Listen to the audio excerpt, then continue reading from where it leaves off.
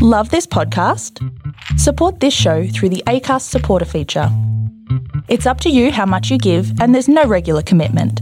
Just hit the link in the show description to support now.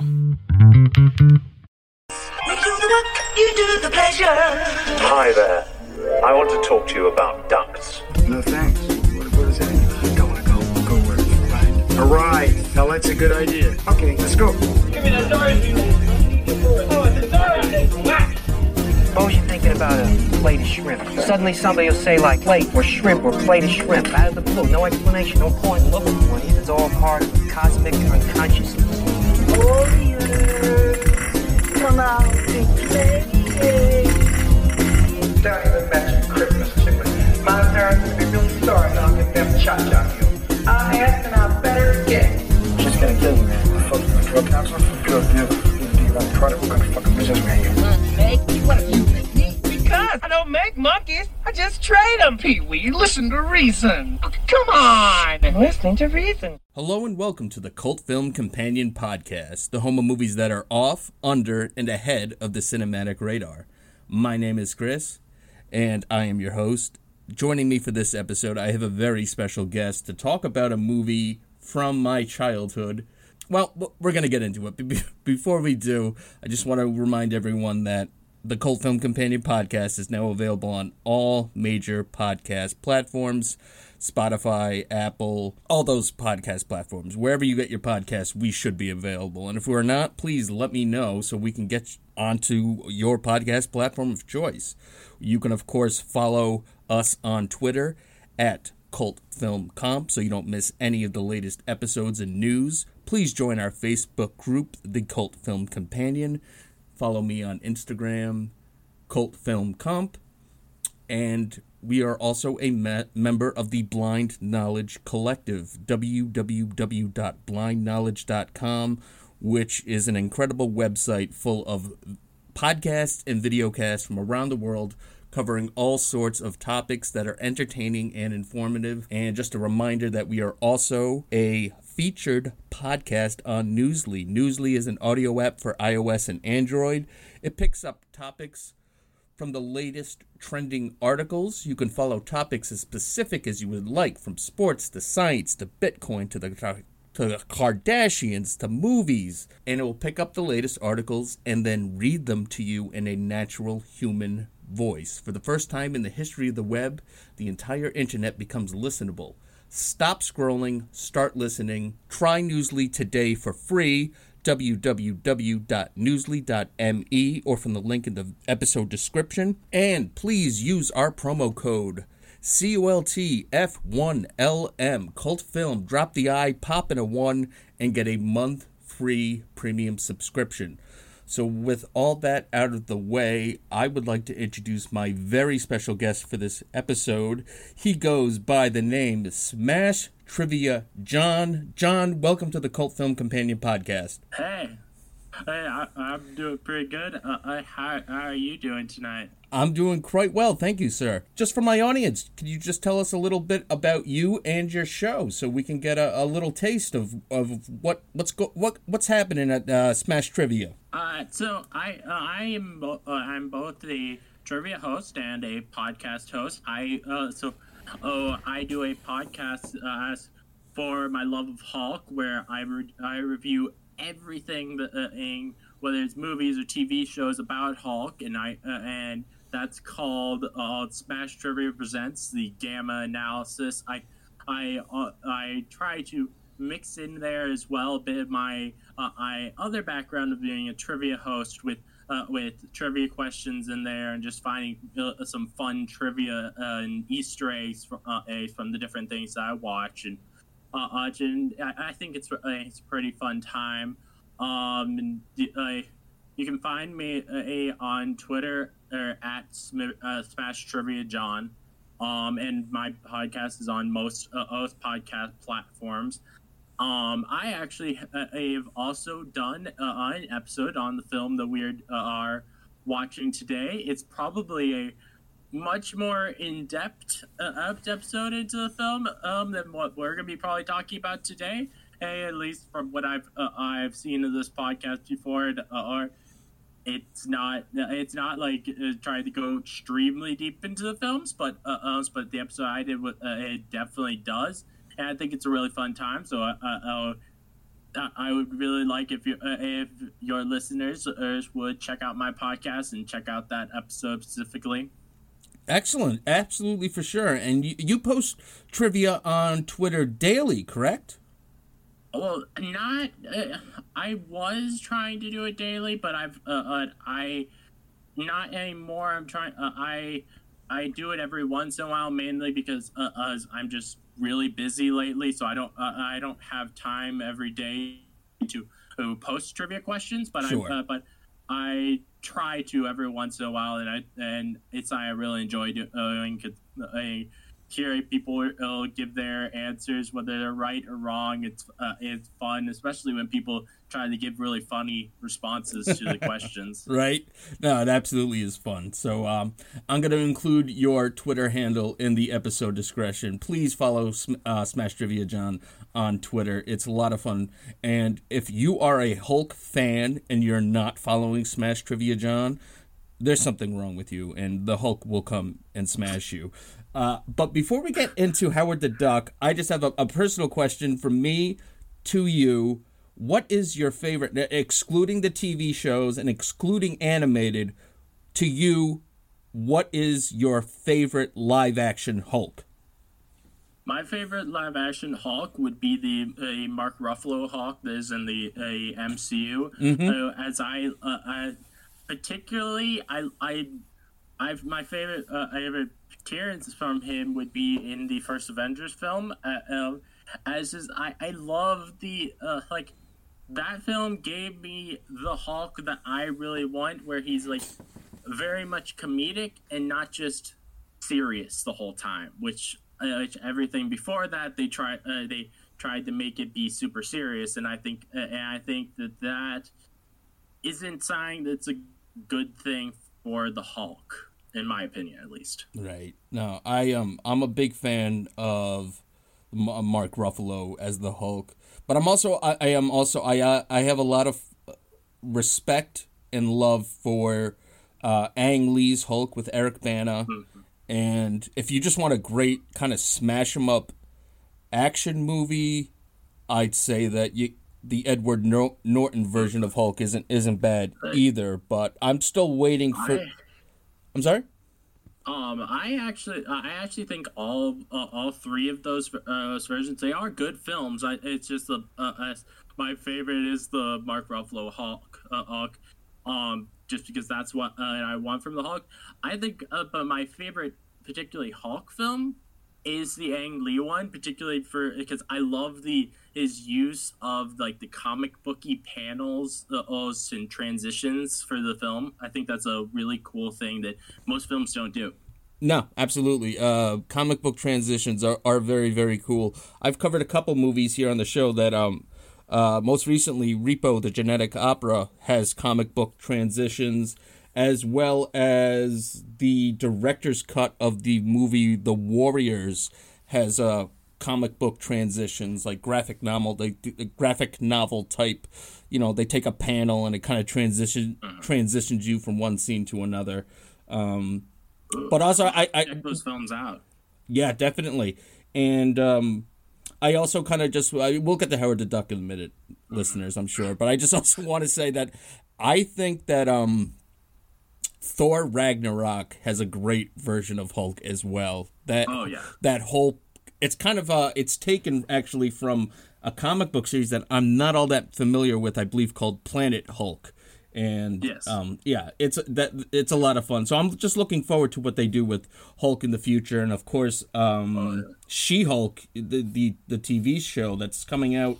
Do you know when it's coming out, John? Because I don't know off the top of my head. They have not announced when it's going to be coming out. There have been a lot of rumors surrounding when it might possibly come out, but there has not been anything officially announced. I'm hoping that it comes out later this year. A sign that I've talked at length on my podcast about is I'm hoping that by the time that She-Hulk comes out, that I might actually be big enough as a podcast that I could become press and like either maybe like get the first episode early, or like get invited to the premiere, or like they have like I've seen with some of the different series, they give out press goodie bags that are like customized to the characters that are in the shows. That would be so cool to be able to get something like that from Marvel Studios, and so I'm really hopeful of that I can get big enough for that. Well, I think that if you keep putting out the quality of content that you do, my friend, it could happen. And if anyone's listening out there that has any sort of way to help out John, please do it. Please help him out. He's a great guy. His podcasts are great. I like his show. I'm not a huge Hulk fan, but I kind of like. I really appreciate, because you're doing something, and again, people, we will get to Howard the Duck. This episode's about Howard the Duck, but something that I really like, something that you should. I wish we'll talk about it now, but you're going back and you're talking about the old original Hulk TV series. You're doing episode by episode, right? Yeah, that's awesome. Yeah. I haven't released it yet, but just last week I filmed my review for the first ever season finale of that show, and it's kind of cool to see how far I've come with watching that show and reviewing it with my friend Keith, who is my main co-host on the show. Excellent. So that's lots of good stuff to come in, and I'm sure at some point, if you haven't already gotten to it, the Hulk made-for-TV movies that have there's one that features Thor, and there's one that features Daredevil. So I'm really excited for when I get to watching those. I've seen that they don't have they aren't very well reviewed, at least when I saw on IMDb. But I'm interested in seeing it because it is cool to me, the idea that so many years before we got the MCU, there was these team ups of heroes in live action I think that probably was the first time that there was ever any kind of team up between heroes in live action. I think so. Those were actually produced, and I just happen to know this because I've read a little bit about them. I've seen reviews of them. Those were actually meant to be what they call a backdoor pilot. Was what they were hoping was that things would pick up, and they were actually hoping to have a Thor live-action series and to have a Daredevil live-action series. On the one hand, I could see why they didn't happen, although I would have been interested to see what they did, because now that we've actually gotten a hell of a live-action Daredevil series, I'm kind of glad that it's happening now. So kudos to you for sludging through some of that Hulk series. But let's take a trip back to the 80s before the MCU. And at this point in time, the biggest superhero movie that had been out there was Superman and Superman 2 from Richard Donner. Previous to that, I mean, there has been some attempts. There was a live-action Spider-Man TV show that I've seen a couple episodes from.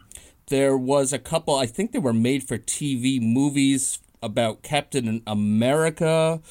But there was very, very little. I mean, not nowadays. There's dozens of superhero movies. They're constantly in development, which brings us to all things. So it's kind of odd. I certainly don't see this. I don't see Howard the Duck as Marvel's reaction to Superman.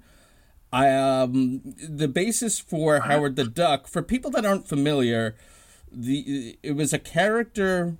He had his own series. He had appeared in other series as well in Marvel Comics, and he was kind of like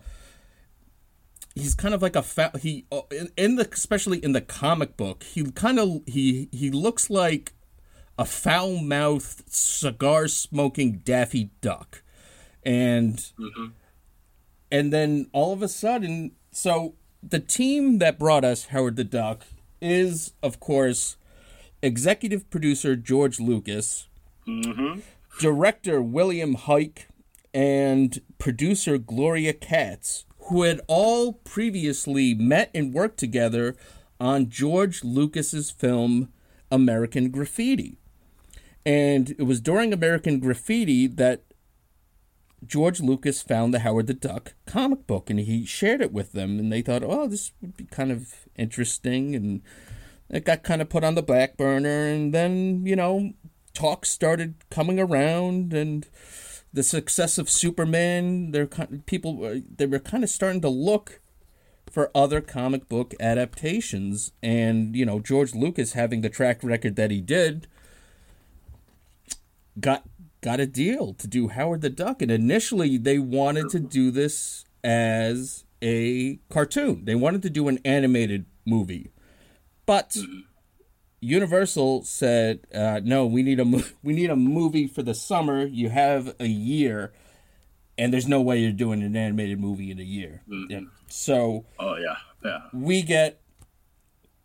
got Howard the Duck. Do you have any info that you want to share about the background before we actually get to the movie itself, about the development and anything?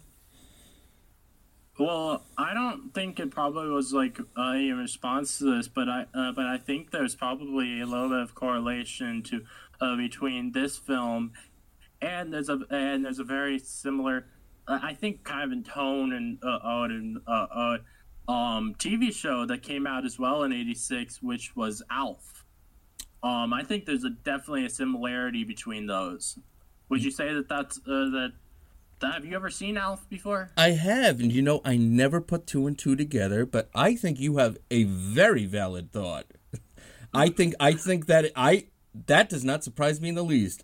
I never put that thought together. I never made that correlation, but I totally see that now. I know that initially that they wanted to have Howard the Duck, they wanted it to take place in Hawaii.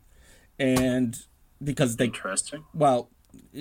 kind of for selfish reasons. It seems they wanted to film in Hawaii because they kind of wanted a trip to Hawaii. They're like, well, if we're making a movie in Hawaii, it's kind of like the Adam Sandler thing. They say that he takes paychecks to make movies in these wacky kind of countries so he can go on vacation. So I think it might be. I mean, it's a smart way to make movies if you film in places you want to go yourself, right? This movie has to be filmed in Hawaii, so but so that didn't happen. Well, it's also interesting to me is that they didn't want to explain in the early stages. They were like, we just wanted to take place in Hawaii, and it'll be like, it'll be a fun kind of adventure kind of thing, but we don't want to explain how he got there. And the studio exec and that was the kibosh was put on that by the studios. They're like, no, we kind of have to explain why there's an anthropomorphic duck walking around. Like you can't just you just can't just have this happen. So we get what we got. But before we dive into the depths of this, John, can you hit me with like a brief plot synopsis here for Howard the Duck, the movie? Well, actually, before I there are actually two little background things that about this film that I want to mention. So, one of them is, according to reports around the time of the film's release, George Lucas had just bought the $50 million Skywalker Ranch complex, and he was counting on this film to get him back into the black. And when it bombed, he was forced to sell off the assets to stay afloat, and his friend Steve Jobs, the CEO of Apple Computer, offered to help by buying Lucasfilm's newly launched CGI animation division for a price well above market value. And Lucas, in dire straits and thankful for his assistance, agreed. That vision that he sold off eventually became Pixar.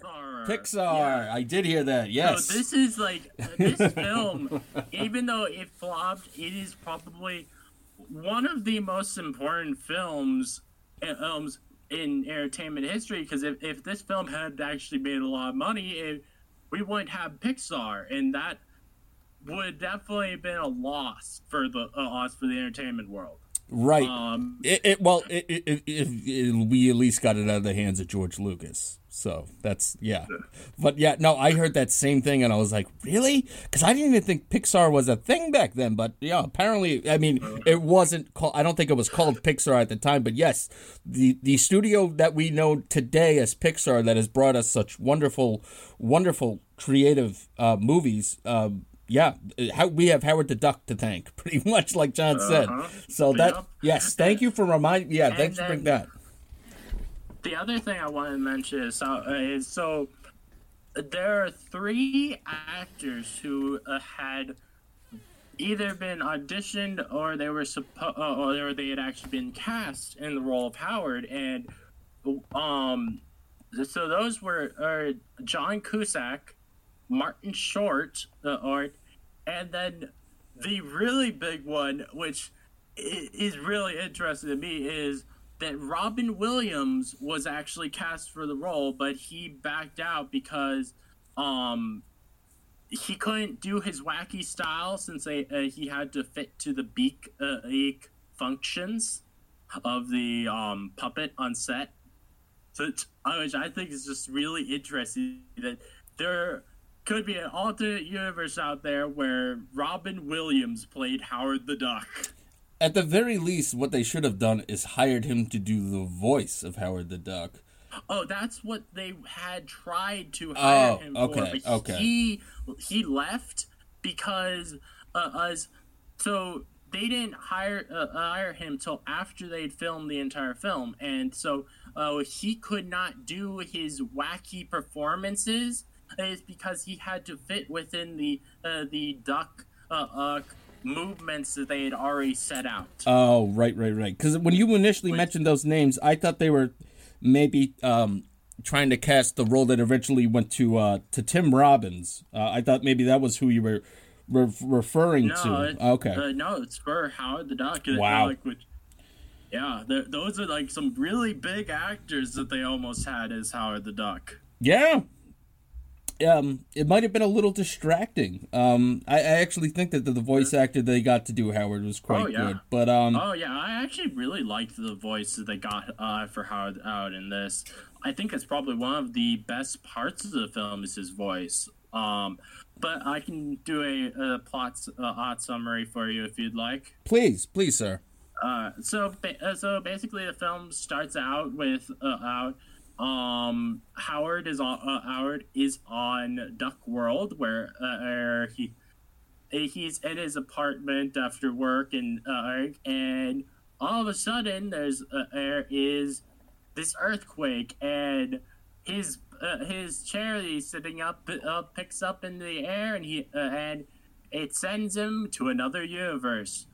First, we see some duck tits, but then we get sent to another universe, or world, or whatever you want to say it is. I like to believe it's another universe, where he lands in front of this club, where inside he finds he doesn't actually get inside at first, but all these people start beating him around and then and after he sees this girl getting beat up, he decides to help her, and afterwards she decides to bring him home to her house, and there's some funny, weird, sensual moments between them. Then the next morning they go to her, I guess, friend, maybe not exactly friend, and who works at a lab to get to try and figure out what this is. Howard does not like what the guy says, and he leaves Beverly, the girl, and then he goes to work at this weird I don't even know what to call it, where people are just hooking up left and right, and it's then it's like a it's like a bathhouse where people hook up and like you get these weird. We're gonna get into it after you finish up the plot, but there is some very adult.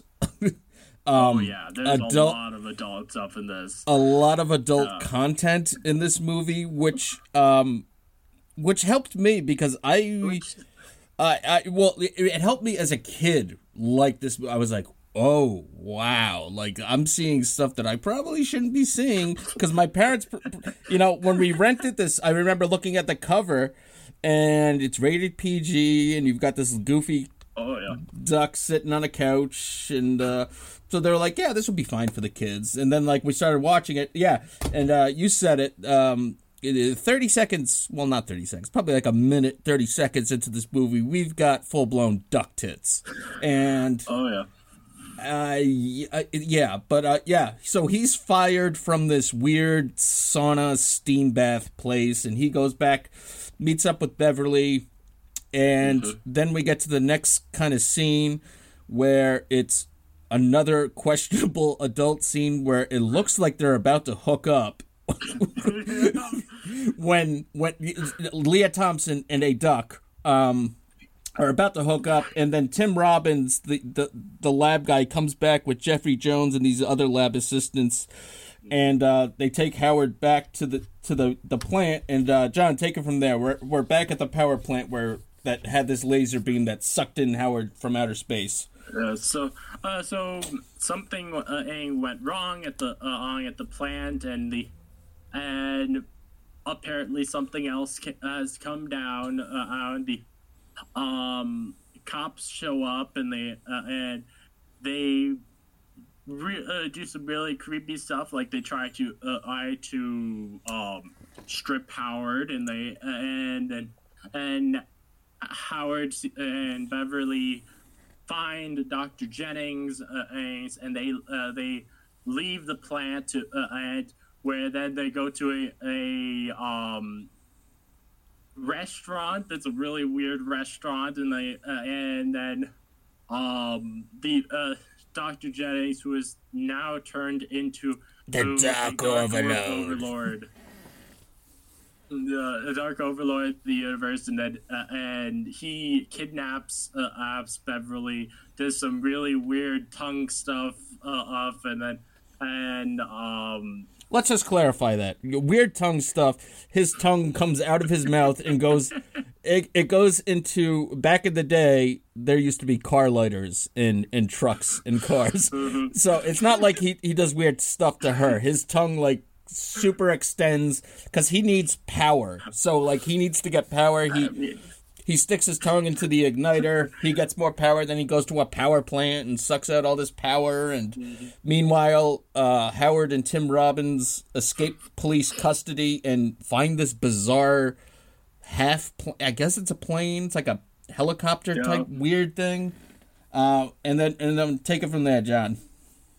Yeah. So they start trying to fly to the plant while being chased by police. There's some hilarity that ensues during this as Howard causes Tim Robbins' character to fall into the water multiple times, and finally they get to the plant, and we have them come inside. We get one of the first instances of Howard actually having his super strength as he opens the door, and they never use it again. And he starts trying to fight Dr. Jennings with this gun. They're able to get the Dark Overlord out of Jennings' body, but then the Dark Overlord, he's not dead. He comes back in his full form, which is a really ugly form, and they're able to fight him pretty quickly, and then the film ends with Howard and Beverly putting on a concert together, where they sing the film's theme song of Howard the Duck. And John, if I am not mistaken, if people look for it, there is a video of you singing the Howard the Duck theme song, isn't there? Yes, there is. So people check that out. I've seen it. I've seen it. Yeah, when I made that, I mainly made that because as I was doing this campaign to get a podcast that I listened to actually review the film, and I said that if it wins this vote for them to review it, then I would make a video on it. And because I was making it for that, I made sure not to put any of the background music into and for to make sure there couldn't be any problems with copyright for them. So it sounds really bad, but I think it was pretty funny. Yeah, I mean, and kudos to you for being a man of your word and doing it. So that's great, and that takes some balls, because I've sung on my own show, and I do it just because it's entertaining. I did. You ever see the movie Empire Records? No, I don't think I have. Oh, okay. Anyway, there's a really the entire movie they're making fun of this terrible pop song, and for the end of our episode, I sang that terrible pop song. But I mean, you got to do it you got to give the audience what they want, and people want Smash Trivia John belting out Howard the Duck. I have to say though that as much as I'm going to criticize this movie, Leah Thompson does her own singing, and it's not bad. It is actually quite good. I actually really like her singing, and like I find it actually really interesting how the reason that she does her own singing in it is because the people who made the film, they couldn't decide whether or not they wanted to voice over her, and so she was just like, screw it, I'm doing my own singing then. And if you guys can't decide it, and like she did a fantastic job in my opinion. Oh, absolutely, and a lot of I've seen a lot of movies and where actors sing and it's not so good, and I've seen other movies where an actor is lip syncing and it's somebody else doing the singing, but Leah Thompson does her own singing, and actually some of the songs by her band, the Cherry Bombs, pretty good. If I was alive I was alive in 1986. If I was of age to go check out a band, I'd go check out the Cherry Bombs. But let's see. Where do we begin with this movie? I'm going to share my personal experience with my history with this, and then I'm going to ask you to do the same thing. I distinctly remember that when I was growing up, I'm the oldest of 3 brothers, so our parents were kind of, for our ages, we're pretty on top of what we were watching and what movies we could rent and all that kind of good stuff. But if we went to my mother's parents' house, my grandparents on my mother's side, to keep the kids busy so the parents could talk, there was a video store right around the corner. We'd go for a walk with my grandfather, and he would rent us a bunch of movies. And for whatever reason, the video store that we had where I lived did not have Howard the Duck. So Howard the Duck was one of a couple movies that I remember distinctly renting when we would go to my grandparents' house. And we would rent this.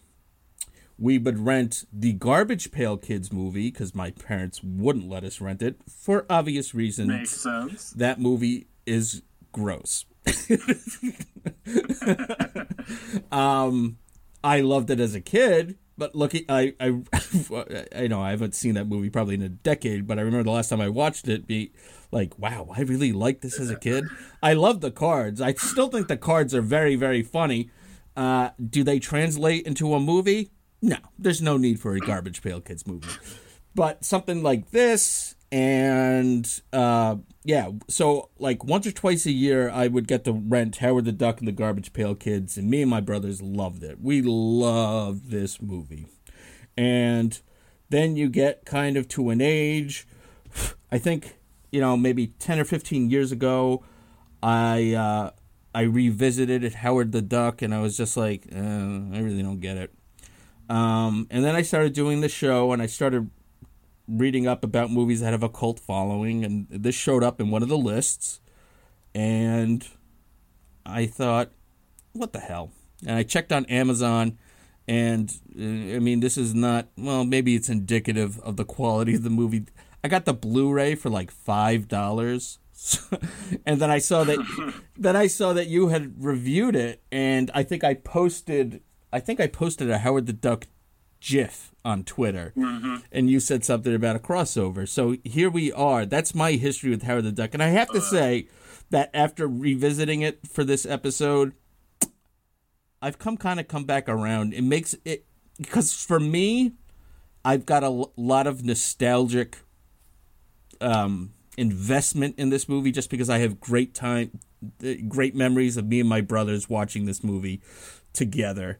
And it's actually, there's enough, and I could see this we'll get into why this movie didn't do too well, but there's enough adult content in this that I still, like, as an adult, there were still jokes that I laughed at. And there's still some, like, one of the lines that still gets me is there's a line in the diner where Howard's all these truckers and diners are about to kill Howard, and Leah Thompson's pleading with the Dark Jeffrey Jones is the actor, but he's in his Dark Lord persona.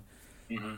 And she's like, "Why aren't you helping Howard?" Or blah, blah, blah, blah. And he's like, "They took my eggs." And I was just like, just like weird lines like that. I was just like, it's goofy, but there's enough in it. And I would say that I kind of wish that we either got a sequel, or if this movie had more, I'd like to see more of, because now as an adult, the more interesting part to me is this whole, like, alternate universe called Duck World.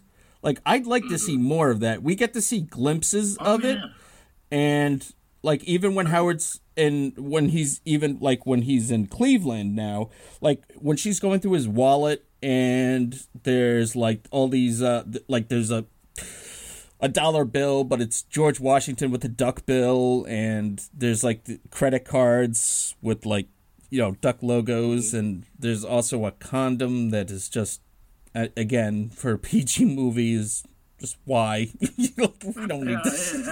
And so I think it's funny, like, I didn't even think about when I watched the film, but my buddy Keith, when we were reviewing it, like, he pointed out the fact that this is an unwrapped condom. Yes, it's he has his wallet, and it makes you wonder, is that something that they did normally on Duck World, just have unwrapped condoms? Yeah, first of all, it's tiny. Yeah. But I think maybe maybe they thought the joke would be funnier if it was unwrapped, because if she just pulled out, like, a wrapped condom, people wouldn't know what it was. So they were like, well, we'll definitely make sure people know what it is, because it's an unwrapped condom. Now, if you're a human man or woman and you're carrying unwrapped condoms around, don't do that, please. Yeah, no. But, so that's my history with Howard the Duck. John, what's your history of Howard the Duck? When did this first come about to you? So I watched this for the first time about probably 6 months ago now. For months I was campaigning, as I mentioned before, for this podcast that I like to review it, and, like, for a while, it was just because I knew that the film had such an awful reputation that I was like, this would probably be a really funny review them reviewing this really awful film. And then I finally watched it, and I did a short form review of it on my YouTube channel, and then nothing much came of it for a few months, and then I was setting up this it's like a fun thing I was doing for my podcast, where I created this sort of fake beef, and and as a climax for this fake beef, I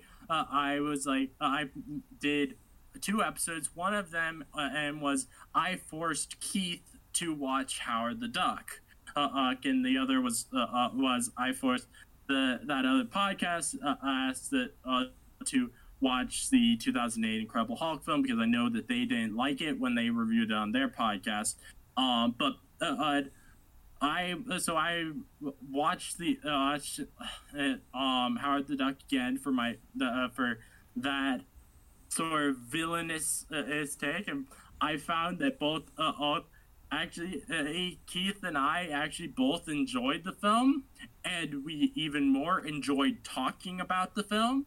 And since then, I've been like trying to get everyone that I can to watch this film, because I think it's something that people should experience. Whether they're going to like it or not, they should at least try and experience at least once. And like you mentioned like wanting to see more of Duck World. I really would like to see more of Duck World as well. Like, I think it's so cool how much effort they put into Duck World. Like, there's these duck versions of posters that he has that they obviously put a lot of effort into making those, and I think it's such a cool thing. Like, I would actually love to be able to own a Breeders of the Lost Stork poster, because I think that would just be really cool to put up on my wall. Apparently they actually so no one actually knows where those posters are that were in the film. People have had to just make recreations to sell it online, because they couldn't because there has never been any auctions or anything where the actual screen news posters were sold. Wow. I think it's such an interesting thing. And that you mentioned how it's like an alternate universe. Like, I actually the film tells us it's just another planet, but like I agree with you. I think it's really an alternate universe, and I think that some dialogue actually in the film supports that, where as Howard is flying to Earth, there is this voiceover saying, "The cosmos, worlds upon worlds without end. In these galaxies, every possible reality exists, and what is reality on one world is mere fantasy on all others. There's here all is real and all is illusion. What is, what was, and what will be start with the words, in the beginning there was Howard the Duck." I feel like that plus the fact that it's basically like Earth but with ducks, it makes me think that it is a alternate universe, and it makes me want the 80s Howard the Duck to appear in Doctor Strange in the Multiverse of Madness. That would be interesting. I don't think it's going to happen. I don't think it will either, but I would just want it to, because I want that to confirm my theory. I mean, I think it would be funny as a just like as a throwaway joke, that if like one of the universes opened up and it was Duck World, that would be great. But Howard the Duck has made a appearance in the MCU in Guardians of the Galaxy 2 in a post-credit scene. But he's computer generated. And he's voiced by Seth Green instead of of Chip Zwick, or however his name's pronounced, who voices him this. Right. So, so let's talk about this. This movie has had between a 30 to $37 million budget. And it shows, because regardless of the content and whether or not you necessarily like this movie, it looks amazing. The set. It really does. I think the only time in the film where it doesn't look amazing is the final battle. Because like you can tell that the villain in the final battle is like a toy that they made bigger using computer effects, right. versus everything else in the film. It looks like it's real. Like when they're flying that plane, it seems absolutely insane to me that they would actually have flown a plane to make the film, but it looks like they did. Yeah, I mean, we have to say, like, the production design is awesome, especially like. And you could just pause, like, the opening scenes with Howard in his apartment. Like you said, there's that Raiders of the Lost build. There are duck puns everywhere in this. Oh, yeah. He's reading he's reading a Play Duck Play Duck. Yes, there's Play Duck magazine where a topless duck is posing in some sexy negligee, if that's your thing. But, I mean... And then we get, obviously, the scene where he's sucked through the wall, and there's just a topless woman duck sitting in a bathtub drinking wine and singing, and, you get duck tits, and you gotta wonder, you gotta wonder whose idea that was. I'm thinking it was George. Yeah. I'm thinking George Lucas. That's what I'm thinking. Probably. That also was in that opening, like. You have, like, these scenes of him, like, swapping through different channels of, where there's different duck versions of shows. And, like, that, in that scene, has one of my favorite jokes of the film, where I thought it was actually really funny. So he goes on this medical drama, and so we see this female nurse or doctor. They didn't specify, but but she's like professing love to this doctor while he's hitting the chest of a patient, and then all of a sudden he says, he's dead." Yeah, I just thought that was hilarious. It's a duck soap opera. It's a duck soap opera. It's so crazy, but it's hilarious to me. We got a duck soap opera, then we get one of those 80s advertisements where the guy is saying, "These prices are too high," so he's smashing things. He's like, "This radio is too high," and he smashes it. Then we get a great commercial of two football player ducks, and one of them has jock itch. It's just, I mean, like I said, I kind of wish that we had more Duck World. But then we get Howard and I was going to say a duck out of water story. It's a fish. We got a fish out of water story where, Howard's got to adapt.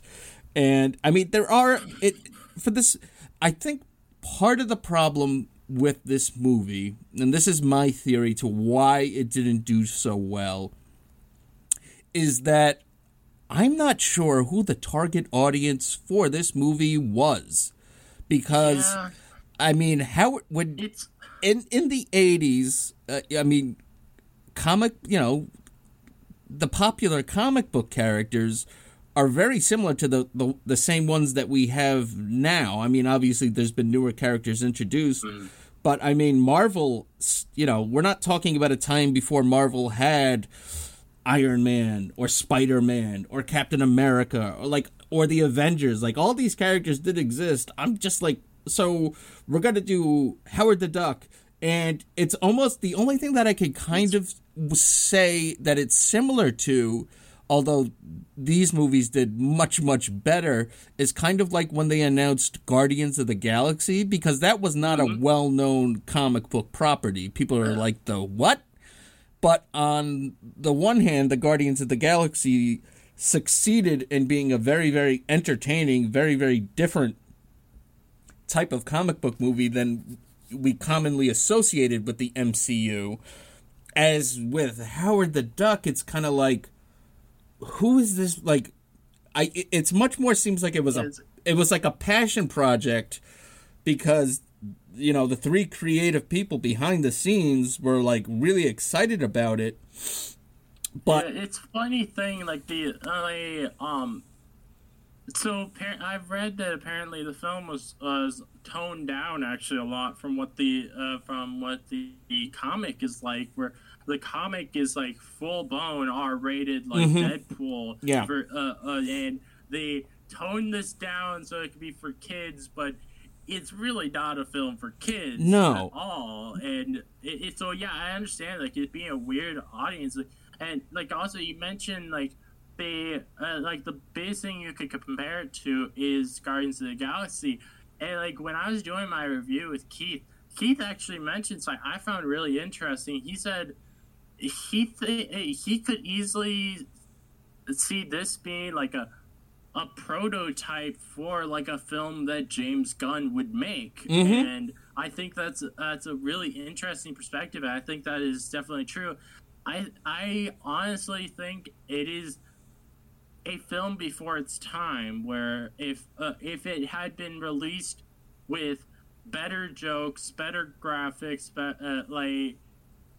and it were released now, I think it would have done much better than back in the 80s, where I don't think the 80s they were ready for such a crazy, weird, and out there superhero story. No, they wanted the more clean cut Superman, Batman, and things like that. Right, because I mean, there was nothing. The Marvel hadn't put out anything yet theatrically. I think like they may be the only thing that had been put out from Marvel, and I'm not even sure if this was before it or not. But I know there was in the 80s a Dolph Lundgren in Punisher film. That was 88 or 89. That was after this, and I was actually going to bring that up because I was going to talk about like the movies that kind of led to the MCU. So actually, The Punisher, which it was a movie that was another movie that I got to rent that I liked a great deal. But that was after Howard the Duck. And then in the 90s, there was a failed Captain America movie. There was the very bootlegged Roger Corman Fantastic Four movie. And it wasn't until the late 90s where things really started to pick up again with stuff like Blade. And that's partly because Marvel went bankrupt in the 90s. So they couldn't make things till later in the 90s. Right. So it's interesting if you're like a big comic book fan or you're a big fan of the MCU, it's worth going back to check out stuff like Howard the Duck. Check out their first attempt at doing a Punisher movie. Check out the approach with caution. That Captain America movie is not very good, but I do recommend people check out the Roger Corman version of the Fantastic Four. Yeah, I want to watch that Roger Corman one day. I might actually even at some point, just because I think even whether it's good or not, I think it'll be a fun review to do on my podcast. You will have a blast with it. I talk about Hulk, as you know I did an episode on Howard the Duck. I do every once in a while try to do some other comic book movies, so I at some point I may try to do that one. I think that'll be kind of fun. Oh, you'll have a blast with it. Definitely check that out. And I think a big thing with that I think is really interesting with this film is this film. I feel like was one of the first times of any superhero movies where they packed it full of Easter eggs. Versus like I don't seem to remember there being a lot of Easter eggs in like the 70s Superman. There's definitely not lots of Easter eggs in the 70s Hulk TV series. It's like I think that this film kind of started the craze of having lots of Easter eggs in Marvel films, and I think that's another really cool parallel of how this really is like a prototype for what we now have of the of Marvel movies, is where I feel like if they hadn't put so much effort into the world of this one, of having lots of Easter eggs in it, we wouldn't have today a Easter eggs throughout all of the Marvel films. So speaking of that, could you share some of the Easter eggs that are hidden within Howard the Duck with me and the audience? Well, for one, you have like the duck posters that are at the beginning, Splash Dance, Breeders of the Lost Stork, My Little Chickadee. You also have like, as well at the beginning of the film, the first shot of the film, we see a two moons, which is a reference to Tatooine in Star Wars. Right. Yep. And there's also like at the end of the film, when they do that concert ending, they made Howard the Duck look like he's Barney McFly, which is really cool because he's singing opposite Leah Thompson, right? Who was in that Back to the Future film. Yep. Yeah. There's a lot of stuff in this film. Right. So yes, we talk. I mean, so the movie does look great, and I have to say that for the time, the animatronics and the suit for Howard the Duck, I would say, worked perfectly for me. Oh yeah. 90% of the time. The one scene in particular that it was just kind of, there was something off, was the scene where he's being held by the police and he's in his boxer shorts. Oh yeah, that was weird. It doesn't, like, it's so well done throughout the rest of the movie that one scene sticks out to me, because for the most part, I mean, these animatronics, the suit that they got, the people that portrayed it, I want to say the guy's name is Tony Kail, I think. Is that right? The guy. I'm not sure. Or Bob played the. But cop. he did the majority of it. So Howard the Duck was portrayed by a small child in one scene, a little person in one scene, a female little person for stunt work, and it's seamless because they hired a very good voice actor to do the voice. They hired very talented people to operate the suit, for the mouth to open, for the eyes to move. So that's not that's not something I could criticize about the movie. I think that the problem with the movie. I'm sorry? It honestly saddens me that that because of this flopping, that voice actor, he's not done much since because of the film flopping. And like I feel like because he did such a good job in this film, more people should have hired him. Right. So I had a couple thoughts. So I think the issue that this movie has is that the tone of the movie is too adult at times for children, but also far too childish to be for adults, and teenagers. This is not the movie for them. So it's like, who is this target audience for? I kind of wish that George Lucas, Willard, Huyck, and Gloria Katz kind of like stuck to their guns and said, well, we can't give you a movie in a year. Give us 2 years and we'll give you an animated Howard the Duck movie. I kind of wish that that's what we got, but we're stuck reviewing what we have. So to me, I get why this movie didn't do well. I actually don't really wish that that it had gone any different, because as I said earlier, if it had gone different, it had been a good film in most people's eyes, we wouldn't have gotten Pixar. And I think that is a very important thing to think about when we say, like, we wish things had gone different for this film. Sure. So we'll stop debating hypothetical past. So, but yes, you do. I'm sorry, but that's not. No, it's just kind of funny. I'm just like, yeah, well, let's. Yeah, he's absolutely right. I mean, we don't know what would have happened, so let's just deal with what we got. So Howard the Duck did not do well with critics. It did manage to gross $380 million worldwide, so it just barely... Which is actually kind of interesting.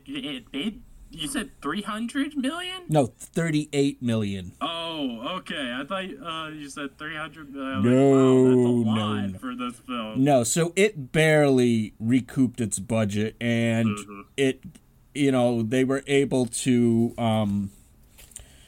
but I mean, if you're just barely making money over the budget, that's considered a flop in Hollywood.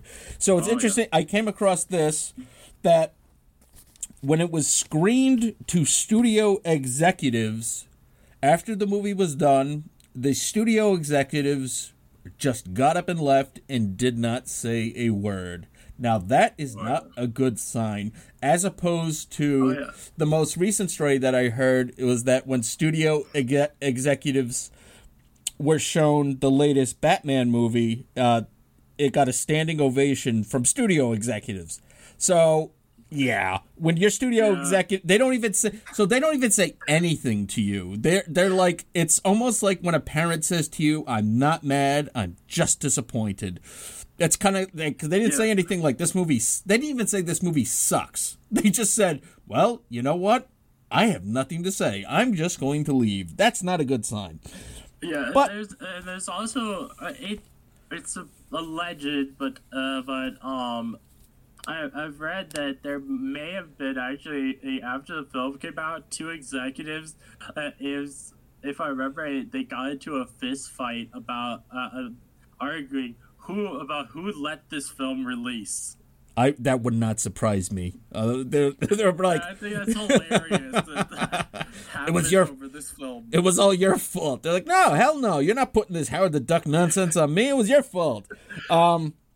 But it is said that when all the reviews came out and the movie bombed, that on the plus side, Gloria Katz and William Huyck, who are not only creative partners, but they were also life partners. So they finally got their Hawaiian vacation. They said, we're not going to listen to you. We're not going to listen to all this bad stuff about Howard the Duck. We're just going to go to Hawaii and forget about it. But it's interesting. So, I mean, for the most part, like, everyone unfortunately, like you said, other than the voice actor, it seemed that everybody else rebound. I mean, Tim Robbins was an unknown at the time. His career was fine.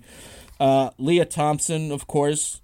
I don't know if she's still acting, I believe. But she, I don't know if she's acting, but she's directing things now. Oh, so even better. And we're not going to get into Jeffrey Jones because he's there's some nasty alleged behavior about him. Yeah, I hadn't heard that, but he's that sucks. He's on a couple lists, and they're not good ones. But until I found that out, he's one of I love him as a character actor. I think like in Beetlejuice, and he worked a lot with Tim Burton. He's a great character actor, but we're not going to really give him too much attention because there's some very nasty allegations that he's on a couple lists. If you want to find out, it's public knowledge. So, but avoid that. But I will say this about him. He does that voice, like that's his own voice. Like he altered his voice for the Dark Overlord voice, and it's creepy as hell. I know they said that there were kids, like someone had brought their kids onto the set one day because they wanted to see like Howard the Duck. It's cool. But they were doing a scene where he's talking in the Dark Overlord voice, and it freaked out the kids. And yeah, it's a freaky voice, and the makeup they put on him, he looks very sick and pale, and but I mean, I have to say that if you're in the right mood, that this is a perfectly fine movie. It's not a great movie. It's not going to win any Academy Awards. It's not going to win any awards. But I think this is a film that you want to watch with friends. Yes. And just have fun, whether you're laughing at the jokes or actually just laughing at how bad some things in the film are. And I think that is the best way to enjoy this film. Right. Watching it with friends. Right, and it definitely has earned its cult status, and I can see why, because oftentimes, well, I'm going to ask you this question. I asked this on all my guests on the movie. What to you, when you think of a cult movie, if you had to give your own definition of just cult movies in general, what do you like? How would you constitute a cult movie? Like, what would you say? I would say a movie that is not very popular, but there are a few fans who they're very passionate about it. So it's got a small but devoted following. Yes. Okay. Yeah. No, that's something that's also yeah. I could definitely get on board with that, and I think that it's. I mean, in the long of in the short of it, this movie is harmless. I mean, yes, like it's not something I would show to little kids because it's like I said, for the time, like the animatronics and just like the Howard character, he's very likable. He's very funny, and so I think every actor in this, though some people may argue that they're all crazy in this, but they all gave it their all, and you can tell that watching it. They all were like, they all worked really hard with this, and I think all the props should be given to them for how well they did with what they had. Right. There's no one's like winking at the camera being like, I know this is going to be a shitty movie. Like Leah Thompson is great in this movie. She's the lead. She carries this movie. She's sexy as hell, and I mean it isn't. I'm sorry. I mentioned in my episode, though this is a weird thing to say. Like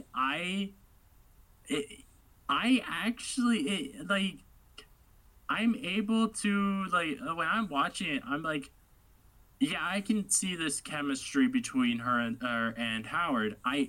It's a weird thing to say, but I think they actually do have a good bit of chemistry together. Right. And it's not, and people are going to be like, oh, that's gross. I'm like, well, first of all, it's a movie. Nothing really happens. Come on. It's just a movie. This is not a movie that you want to, like, overanalyze. If you're going to put your, like, weird sexual habit things on, or if you're furry or into all sorts of weird fetishes. There's probably people who are those who would put this film on for some of the things at the beginning of the film. And shame on those people if you're listening. But I mean, like you said, like Tim Robbins, I mean, if this movie didn't happen when it did, there's no way they would have gotten Tim Robbins to be in this movie. But I mean, for what it's worth, his character is very, very funny. Like, he has his chemistry with Howard is great. He's like, Howard, could you melt this steel with your eyes? He's like, Howard, what am I thinking right now? Like, he's so funny. And then he does like a weird duck voice. He goes like, waka, waka, waka, waka, waka, waka. He's like, it's. I think it sounded like exactly like I don't remember if it was Donald or if it was Daffy Duck, but it sounded exactly like one of them. Yes, it does. Yeah, and Jeffrey Jones is great as like this innocent scientist, and then like he he then, when he's like a dark overlord, he's still got some very funny lines, but he is saying some of the most outlandish stuff, and it's so funny because like the way the characters in the movie react to him is like they roll their eyes and they're like, yeah, sure, Doc, like whatever you're talking about, till they realize that yes, there are dark overlords coming to us. And yeah, I have in the diner scene that when and Beverly is trying to get him to help out with Howard. Like she says, Howard's my favorite Doc, and it's so funny when the Dark Overlord says, "You barely know him." Yes, yeah. I mean, that's the thing. There is some really, really funny lines, and as we start to wrap up here, you brought up the diner scene, so I'm gonna ask you after I do mine. The diner scene is my favorite scene in this movie from start to finish. It is just, it's funny. There's great action. Just everything about it. Like, it's just, I just like the diner scene to me is like the best part of this movie. John, what is your favorite scene in this movie? I would say probably as well the diner scene. There's just so many good things in it. Like, as well, like another thing that's like one of my favorite things in it is like when Howard has all these pies and he's just like who wants one on his, and like these guys are all almost lining up to get a pie in their face. It's like, it's so ridiculous, but it's hilarious. I was gonna say, we forgot to mention, we've gone all this time, we forgot to mention that Howard the Duck is a master of quack foo, and he puts his quack foo is on display in this movie. He kicks some ass. Yeah. He kicks some ass. Yeah. I remember in the first scene where he mentioned that he's a master of quack foo. I did not notice the first time I watched it. I wonder if you, over the years, all the times you've watched it, have you noticed how one of the guys he was fighting has all of these baby faces on his jacket? Like baby doll faces? Like plastic baby doll faces? Yes, no. Baby doll faces. Really? All over his jacket. It's so weird. Oh, see. I think it's funny that they're... and I think like the character's name was like Babyface or something, and like it's just like sign where it's like, what? Okay. I might have to rewatch just to check I mean, that's the thing. Like, and this is another reason why I think this movie has developed a cult following. It's like, after you talk about it with friends, you kind of want to rewatch it with friends. Like, if you, like, I mean, we're talking over the internet, we're in totally different states, but like, I'd be like, John, you want to come over and watch Howard the Duck and just goof on it for the night? Like, that's fun. Like, we'd order a pizza and just, like, goof on Howard the Duck, right? Like, that's the kind of... I would love that. See, that's the kind of fun... I wish I had some friends near me who I could actually get to do something like that. I was gonna say, like, my co-host wanted no part of Howard the Duck. I was like, I'm doing he goes, that's fine. You're more than welcome to do Howard the Duck. I want no part of it. I'm like, all right. But I mean, it's not a movie for everyone. But if you like comic books, and if you're a fan of the MCU, it's fun to look back at the movies that came before the MCU. So, I mean, yeah, this movie's got a cult status for a reason, because I think the fact that a lot of people are coming back to rewatch it is because there was a lot of money invested in this, and they took this movie very, very seriously. So, I mean, if it was schlocky and they didn't have the budget and the costume looked stupid, like, I don't think people would still be talking about it. But the thing is, the action, the practical effects, the costume of Howard, just the glimpses of Duck World are worth it alone. Like, oh yeah. I mean, there's a lot of things to like about this movie. Howard is a very likable character, even when he's making fun of people, even when he's kind of being a dick or a prick. But like, I mean, and another guy, there's just a really funny scene with him in the unemployment. There's a scene where Howard the Duck goes to an unemployment office. I mean, how can you not love this movie? I mean, come on. And it's just, I don't know. It's just great. But, John, thank you so much for joining me to talk about Howard the Duck. Anything you'd like to say? I'm sorry that I don't know what happened there with the connection. Okay, I can hear you fine now. Can you hear me? Yeah, I can hear you fine. Great. All right. I was just going to ask you for your final thoughts here for Howard the Duck. Really, the only thoughts I have, there was one last thing I wrote down this time when watching it. I thought was really cool that I hadn't noticed any other time that I'd watched. So the scene where Howard is playing some music in Beverly's bedroom on a electric piano keyboard, or I noticed this time when viewing that the tune that he's playing is a rough version of the Howard the Duck theme song. Oh yeah. I think that's really cool. But other than that, I don't really have any other final thoughts. Just thank you for having me on, man. No, before we wrap up, I do want to mention that, for all how silly and ridiculous some of this movie is, something like him having a musical background is part of the story. Like, he mentions that he used to have a band called Howard and the Heartbreakers, and, he had pursued a life of music before he finally gave in and got a desk job. So, like, for the musical climax, it's not like it comes out of nowhere. So, yeah, like most films, it does come out of nowhere, but this one, it is very much like it makes sense that the film ended with that. Right, yeah. So, I'm glad that, I find this movie to be a lot of fun. It's definitely not for everyone, but if you like the kind of goofy nature of some of the MCU movies, this movie... Sure. It's really not that far. Like you said, if this movie had been released, it's very 80s in the hairstyles and the clothing. Yeah, but I mainly mean like an updated version. Sure, of this film. Yeah. If it were released today, I think there would be a lot more fans of it than there is. I know, it's very funny. They were talking. I saw an interview with Leah Thompson. She was talking that she was raiding thrift shops so she was dressing between a cross between Cyndi Lauper and Madonna, and she totally pulls off that look. So, yeah.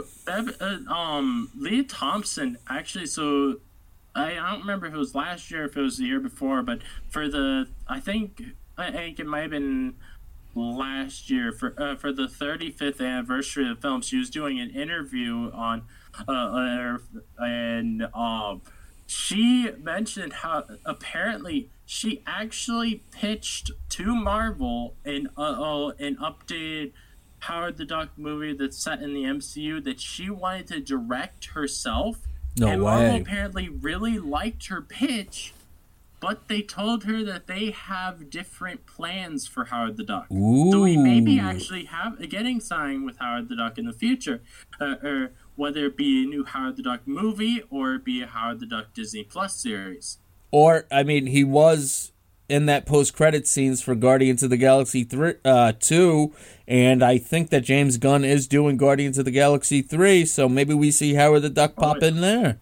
Yeah, hopefully. So, just an obscure comic book character in a very bizarre 80s movie, but, that's par for the course on my show, just kind of finding these weird movies. And like you said, it's got a devoted fan base. Like, I now own the Howard the Duck Blu-ray. Didn't cost me much, and it won't cost you much. So I don't own anything for Howard the Duck other than maybe in one Funko Pop. But I watched lots of film because if it's available on the free version of Peacock. So if great. people don't want to buy it, they can watch it for free. There you go. If free is the right price tag for Howard the Duck, yeah, it's worth a watch. It's not going to. It's harmless. Is basically what I'm saying. It's not going to change your life. No, but it's not going to hurt your life either. No. If anything, you'll get a few laughs out of it. So thank you so much to John. Tell the people once more where they can find you on Twitter. All right, so you can find me at Smash Trivia John on Twitter to follow everything that's going on with me. I'll be the one with a big old green head in the profile picture. So follow Smash Trivia John. Try to solve his trivia questions. And if you're a fan of the Hulk and you're not tuning into Smash Trivia, the Gamma Analysis, you are missing out. Thank you again, John. I've been Chris. This has been the Cult Film Companion, and we will have more great cult material coming up to you very, very soon.